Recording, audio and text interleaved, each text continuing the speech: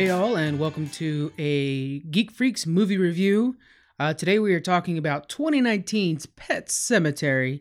Real quick, that is cemetery spelt with an S. I didn't mess up, they did.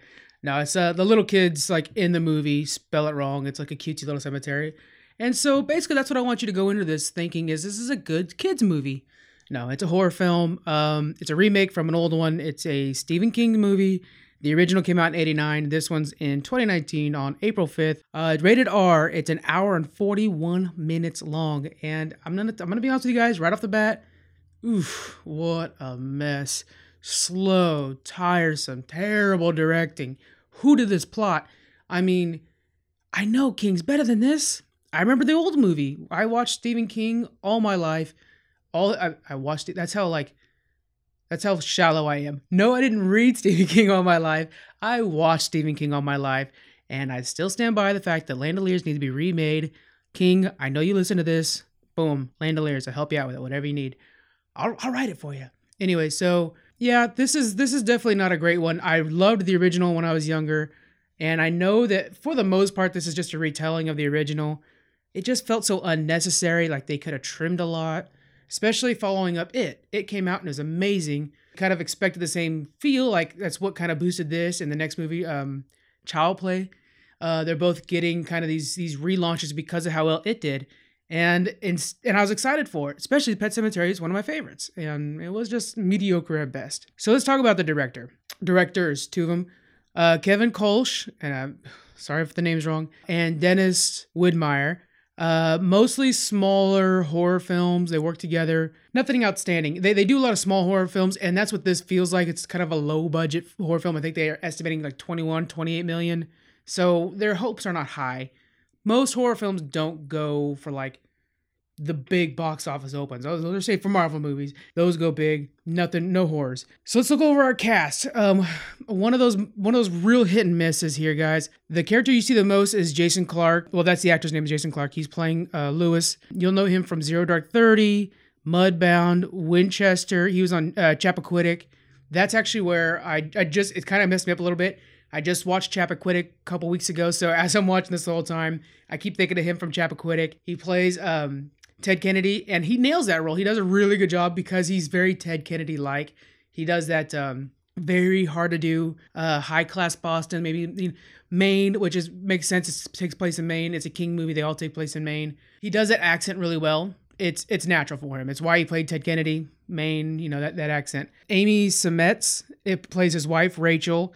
She's most known from Alien Covenant, which is kind of cool that she's from Alien Covenant. Let's go into, okay, so those are mediocre actors. Winchester, actually, Jason Clarke did Winchester. Guys, that's a hidden gem. If you like 13 Ghosts, it had that feel to it. So it's kind of a cool thing. But that's a side thing. The name everybody's talking about, John Lithgow. John Lithgow is in this movie, guys. He plays Judd. If you remember Judd from the old one, I don't remember the actor's name. This is how prepared I am. He was on Monsters. He was Herman Munster. I feel so old saying those words. But that's who he was. He was Judd before. John Lithgow's Judd now. Famously from Third Rock from the Sun. I shouldn't say anything else because that should be it. But you may have also known him from like Cliffhanger. He's the bad guy in Cliffhanger. I wanted to throw in a bad guy credit for him, Cliffhanger. Or was he the bad guy? Yeah, I think he was. He was also in The Crown recently. So if you're a Netflix binger, The Crown, first season, he played Winston Churchill, which they do a little Easter egg for that throughout the film. The outstanding new performer is Jet Lawrence. She plays Ellie. She's only really been in like The Americans before this. She played like a younger version of, I think her name's Paige. But yeah, this Jet Lawrence, like, wow, she freaking killed it. She carried it. Like, even better than John Lithgow's casting. She was so good because she did like, the easy thing is to play like the common everyday girl that she did for most of the movie. And then later on in the movie, which I'm going to say the spoiler warning here in a sec. Later on in the movie, she transitions into her new role much better than everybody else does. She embraces it so well. She does an excellent job. Okay, so next up is plot. Let's see. This is let's go full spoiler warnings. This is a remake. Normally, I wouldn't be spoiling stuff. This is a remake. So I'm suspecting you guys have seen this before and you guys know what you're getting into. This is a story of a family that moves to like rural Maine from Boston. They buy a nice little house and next to a forest. It's 50 acres. They own the forest too. In the forest, there's a cemetery, a pet cemetery. that was like on Indian graveyard ground or something. It's what do they called it? Like soil, like not even that. It's bad soil basically. The neighbor Judd warns the dad, don't trust the pet cemetery. The cat dies because it was like super loved by the daughter, and both the neighbor who has really taken a fondness to her and the dad want to make sure the daughter's happy. They bury the cat in the wrong part of the pet cemetery. Zombie cat now. Zombie cat comes around, just being a jerk and stuff like that. Da-da-da-da, birthday party, yada, yada, yada. Truck comes in, smashes Ellie. Little girl's dead. I know I kind of went fast on like a really important part. But smashes Ellie, and they bury her. And one of my favorite scenes, like the whole freaking like standout acting part of the scene that was not from Ellie, the funeral part, I'm going to discuss that part because it's really important. They both acknowledged each other of like, hey, don't do this. And he's like, yeah, I'm going to do this. The dad digs up Ellie from the regular funeral cemetery spot, buries her in the fancy pet cemetery. Boom, zombie girl, Ellie. She's nuts now because when they come back, they don't come back the same. Little like demon spawn kid now. Murderous rampage, kills a bunch of things, is a jerk, kills the family, brings the family to the pet cemetery too. Zombie family, and cut to black. That's it. That's the whole movie right there, guys. That's what should have been the whole movie. There's like 2 side plots that are stupid and a waste of time. We'll get into those too. But as for the main story, it's a good, straightforward story. The pacing is off, so we'll talk about that in directing, but it should have been like, I would say the first act should have been good life with Ellie and her family. Everything's good. Truck hit, next act. And then the second act should have been Ellie's back home. Like, he could have the cat thing happen in there, maybe. They actually did the cat thing in second act, which, whatever. Maybe you didn't even need the cat part. I know it was in the original, and I'm not going to refer to the original much because I'm trying to judge this on its own merits. But anyways, if you had it to where Ellie was back the whole time for like a whole act of the movie, and you saw her develop like these little quirks that show that she's evil now, while the family's trying to learn how to embrace her now, and finally it's like Ellie starts murdering Act 3, that would have been a good way to go. Instead of good family, cat is back the whole time, cat's tripping out, then Ellie's situation real quick, oh my god, all this crazy stuff, all in the last act, and it was like, what the hell? You guys are doing this all wrong. It was really kind of a slap together plot because they didn't do it in the right order. They didn't do it the right way. And amongst this whole time, the reason that kind of things had to slow down is there's a plot where this kid got hit by a car. Is a whole other thing. This like 21-year-old kid got hit by a car, dies. The dad is a doctor. He's the one that's there when the kid dies. That kid is now haunting the family, essentially. Only the youngest son can see it. If you're familiar with the old movies, by the way, yes, Gage, the young kid, is the one that gets hit in the old movies. In this one, Ellie does. So it's the older girl gets hit in the movies. That's flipped from the originals. Other plot, completely not needed. Like, you could delete the scenes and it would have made way more sense. The mother had a sister when she was younger that was like disformed or whatever, had a really bad condition of some sorts. And she had to take care of her. And by accident, she ended up killing her sister. So her sister's kind of like haunting her memories. Boom, right there. That's the entire plot that's the entire side plot. It's so stupid. Both side plots are so dumb. They really drag down the film. Other little side things that I wanted to see like be either explained more or kind of just, I don't know, the little kid parade. They have like the little kid parade where these kids wear masks. Let's get into that a little bit more. Let's see these kids walking around town more. Creepy kids make any movie way creepier. Let's see it. A stupid thing to add was the extra abilities that Ellie got. She has this ability to change her face and voice into another person that was killed and brought back, which was Judd's wife. And it was like, but why? Why can she do that? That changes everything. So that was stupid. So I would give it this out of 20. Remember, we're going to be doing this. If you guys aren't familiar with how we're going to be doing things, we judge each aspect of the film and give it a score out of either 20 or 15. At the end, we add those up for a total on the whole film. So for plot, we're going out of 20, and I was going to give it a 5. I mean, I'm telling you guys, garbage. I was going to give it a 5. I'm bumping it up to a 7 because I liked the ending. I would have re-edited the ending. I think the editing was rough on the ending, but I'm bumping it up to 7 because of that ending. I'm giving it 2 more points. Nice work. Acting. Oh, God, guys. The main character is the worst actor for this. Very poor casting for Lewis. He doesn't have a wide range in the fact he will show sadness on his face and he'll show delight on his face, and you recognize those two, but it's like his eyes aren't conveying that. So it's hard to say like, dude, I'm with you. I feel bad with you, because you're like, I mean, you got water in your eyes, so you're crying, but it's just like he's not completely there. This guy would be amazing in Jason Clarke would be amazing in westerns. He's got that western look to him. He'd be really good as an action hero. While I'm watching this, I'm like, this guy could be playing like, because I'm also, I'm currently playing Red Dead Redemption. I'm like, let's get him to be John Marston. Like, let's get him in Red Dead Redemption, the movie. Like, I think he'd be really good for that. And he was really good in Chappaquiddick because he's playing Ted Kennedy, and he seems like a Ted Kennedy. I really suggest Chappaquiddick, guys. It was a fun, not a fun movie, but it was a good movie. So he just didn't have that aspect. I think he would be good action western, but not this role where he needed to really break, you know. Amy Seimetz does a decent job as Rachel. She portrays distrust very well. Like, that was an aspect that's needed from her character, and she portrays that very well. But she was pretty hamstrung by the whole sister plot. It really kind of slowed her character down. I would have liked to see, again, more of Ellie walking around and the mom just not quite trusting her daughter while the dad is, like, trying to overly embrace the daughter. Like, guys, I'm telling you, this movie could have been so much better. One of the big names, John Lithgow, he's awesome at everything he does, right? And it's like my younger self who lived on Third Rock from the Sun's about to come back from the past and beat me right now. But I'm saying right now, John Lithgow was not made for this role. Like, I hate to say that, but we all know John Lithgow is one of the nicest guys ever. And to see him play this guy who's kind of like down on his luck and distraught, like, he nails it. Don't get me wrong, he nails it. But knowing who John Lithgow is, it kind of shines through. And so I made a list of actors I think who could have done a better job. Or not a better job, I think would have been better casted. I just, it's hard because we all know who John Lithgow is. He's too awesome for this role. So it's really hard. Now, here's for the big star. Jet Lawrence as Ellie. I think it's Jet. It's Jette Lawrence. I'm pretty sure Jet.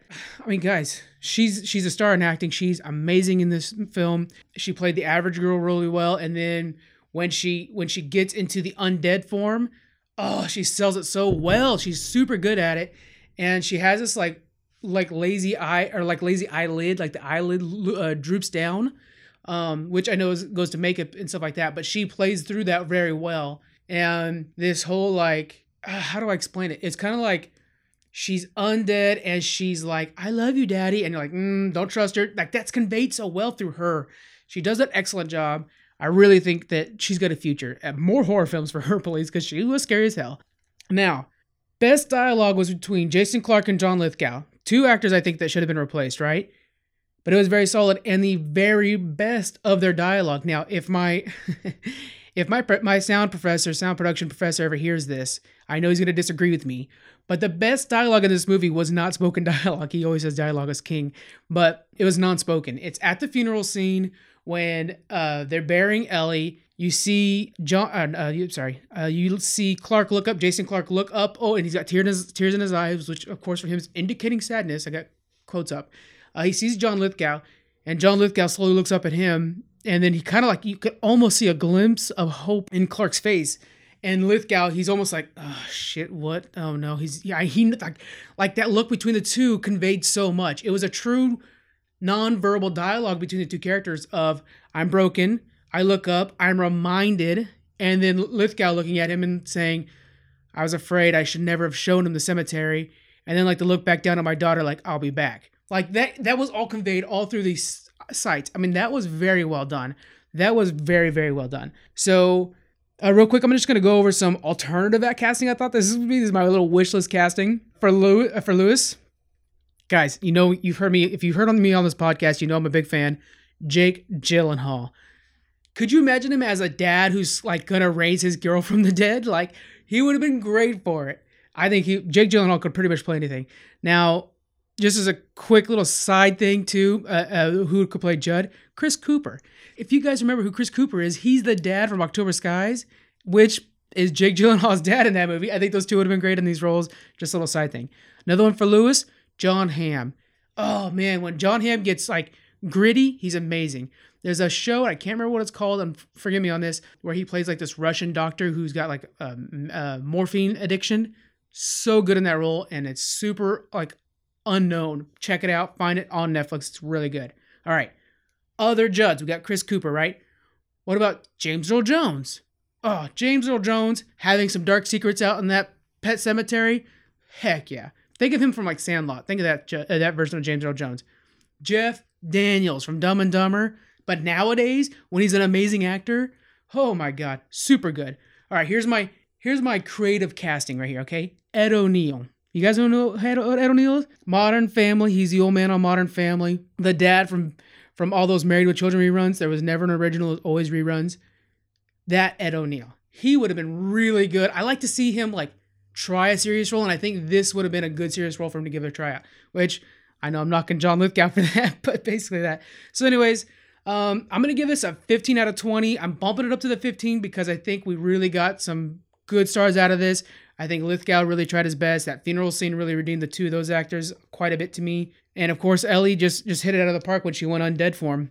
Directing is where this movie's at its weakest, I think. It's a lot of basic and predictable jump scenes. It's, like the obvious delay, and then all of a sudden, oh, it's there. They did the dumbwaiter delay twice, guys. Open the dumbwaiter door. Oh, nothing there. Dead girl. Twice. Why? The pacing was terrible in the middle. Super slow. Then all of a sudden, when Ellie's a zombie, super fast. I'm like, no. You guys did that all wrong. The car accident child or guy or whatever, 21-year-old man, and the sister plot could have been completely cut. Director, where were you at for that? Moving paper sound, yada, yada, yada. Here we go. The time disjointment. This is one of the weirdest things. So it's called in media res. A lot of people call it that. We start off seeing the last shot of the film, then go to the beginning of the film, and then like at the end, it's, oh, there's that last shot of the film. You could have taken, this is some editing that could have been done. You could have taken that last shot, thrown it at the end, and it would have made much more sense. So again, remember, we're all talking spoilers here, guys. Nobody's being spoiled right now. If we saw that last shot where the dad's like knocking on the window and the kid's inside the thing. Well, if you remember that first shot, we saw blood on the door. So that door does come open and there's blood on it. And then we see like the blood goes up into the house, right? So we know that happens. So they must drag the kid in there. Imagine the final shot. Instead of the guy at the window and like, okay, the kid's going to die. They open the door and the kid's dragging and he's screaming and he's freaking out. Probably couldn't do it because of like the kid's age. But nevertheless, use some CGI. You guys didn't use your CGI well. Anyways. So he's dragging, he's kicking, he's screaming. You see the family just like dead dragging him. And then they just go into the house and the darkness of the door fades them out to black.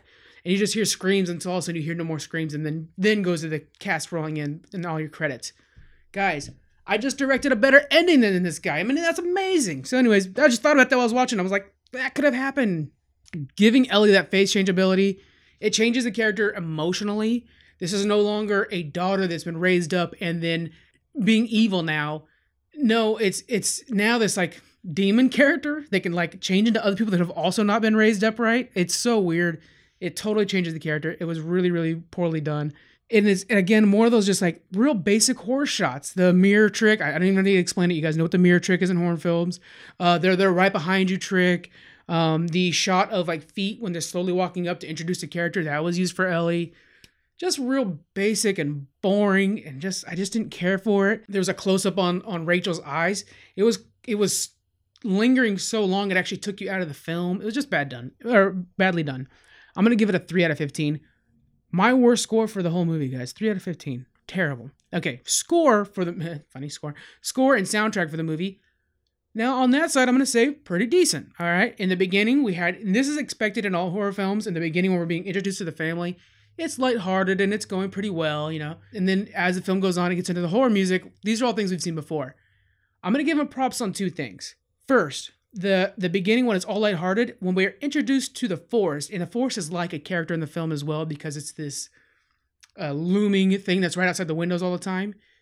When we're introduced to the forest and that there's something in the forest, this pet cemetery, it's got this like whimsical and almost like mystic sound and tone that's added to the regular whimsical music that we already hear. So it's kind of like now that we see that there's something else that's not normal in their life, which is this forest, the music changes to it. So it's still a happy music because we're still at the beginning and everything's still happy, but there's something a little bit there. I noticed that when I was watching. And then later on in the film, we get basic horror film stuff. All new horror does this. They find the note. There's a certain note that goes out. Everybody who watches new horror now knows this. It's a note that they like linger on for a long time, and it's supposed to tell you that, hey, there's suspense about to happen. That's just normal stuff. I'm not gonna knock them on that because it's like a formula that they figured out how to work and how it works, and they're just using it. So nothing to really knock there. The next big plus though that I liked is the first song in the credits. It's called Pet Cemetery by the Starcrawlers, and that's a cover of the original by the Ramones from the original movie. And I'm telling you guys, I was like, okay, well, this movie sucks. And I got up and I walked out. And then I stopped to listen to the song for the credits because, like, man, that song is good. It is downloadable. It's worth it. Right now, take a look at it. It's on YouTube. If you just Google Pet Sematary credit song or Pet Sematary by Starcrawler, I really like their cover, was really good. It was a really good way to finish the movie. It kind of left you with like, hey guys, remember this is just a fun movie, not something to take too seriously. So I'm giving the score a 13 out of 15. I thought it was pretty solid. All right. Next up, special effects and CGI. And there wasn't a lot of CGI. There wasn't a whole lot of special effects. The close-ups on the cat were pretty bad. Anytime the cat got too close, you could see it's almost robotic movements, and the eyelids didn't quite, work too great. The CGI that we got on not CGI, the green screen was really bad when they're at the Pet Sematary. Not the first Pet Cemetery, the big, bad, evil one. John Lithgow's like looking over the edge and watching lightning. It's like, dude, this is like high school level green screen work right now. It was really, really rough. It really kind of was disjointing. You can kind of see, if you've seen from older movies, I think it's called Foreground. And anyways, but you can see the spot, the set that they're standing on, and then you can see the green screen, and it's like just totally different lighting and everything's off on it. It was really, really rough. What else was there CGI wise? There wasn't a whole lot. I mean, it wasn't a great deal of CGI, I felt. The face transition, while I didn't like it, did go over well. It actually did look good. It just doesn't make sense, but it did look good. So I'm going to give him a 7 out of 15. It's a mediocre, meh score, because it was meh graphics or special effects. Production design might be the strongest point of the whole show. Costumes were fantastic. Costumes on Judd and Ellie were especially great. Judd's costume was it harkened back so much to the original. I'm not trying to talk about the original too much, but when you saw it, you're like, oh man, they kept the costume. He's got this hat and these overalls, and you're just like, that's just a good old boy that's out there just minding his own business. You could imagine him whittling when he's sitting there getting drunk by the fireplace, and he has like this a vest or a jacket on. You're just like, I don't know. I've known people like that. It reminds me of my grandpa, where he's just kind of like a good old guy that's just kind of out there just doing his best to do his best. It was really cool. Ellie, when she comes back and she's wearing like this, she's got like this ballerina dress, I think it is, and it's all full of dirt. And then he dresses her into like pajamas. He gives her a bath in pajamas. And then later on, she puts that dress back on, and it's just like, it's such a well done dress. It's like a white dress that fades into dirt, and it's like all this dirt around her and stuff like that. She looks gross. It's really good. The makeup work on her, where she has that drooping, that's the word I was looking for, drooping eyelid. Like, whoever thought of that nailed it. Looks great. The work on the people that have come back looked really, really, really good. Even the little bit that we saw of the mom and the dad looked really good. The eyes, everything like that. So production design, guys, you kick butt. All the sets, the forest looked really good. The first part of the Pet Sematary looked really good. The second part, like the rock design, was really solid. Don't look at the green screen. I'm talking the first part. The rock design was really well done. House, all the aerial shots of the house with the forest around it really kind of gave you like a solitary, no one's coming to help you look. So they did a really good job with all those. It was limited sets because I think they were working with a pretty small budget here. But what they did with that budget was impressive. So I'm giving that a 14 out of 15, guys. Pretty solid score, I would say, for production design. So let's add them up. Let's see what we got. We have a 7, a 15, a 3, 13, 7, and a 14. That gives us a 59 out of 100. All right. Not good scores. That's technically an F. I'm just saying. IMDb gave them a 6.3. Metascore a 58. That's close to us. Way to copy, guys.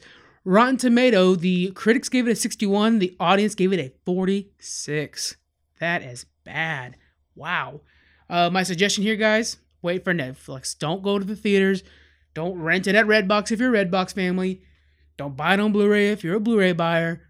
Wait for Netflix. It's not like the worst movie ever, but it'll be on Netflix by Halloween. Just boom, that's your Netflix film. Not scary. I'm telling you right now, guys, completely didn't scare me at all. The jump scares are so predictable that you could predict them before they happen. Not a scary movie, but it was okay. I gave it a F+. I'll throw the plus in there to make sure everybody's happy. An F+. So, yeah, that's about it, guys. Tomorrow is going to be the Game of Thrones Part 1 special. And on Friday will be the Game of Thrones Part 2 special. And then we got Game of Thrones this weekend, guys. Woo! Can't wait. All right, see you guys then. Bye.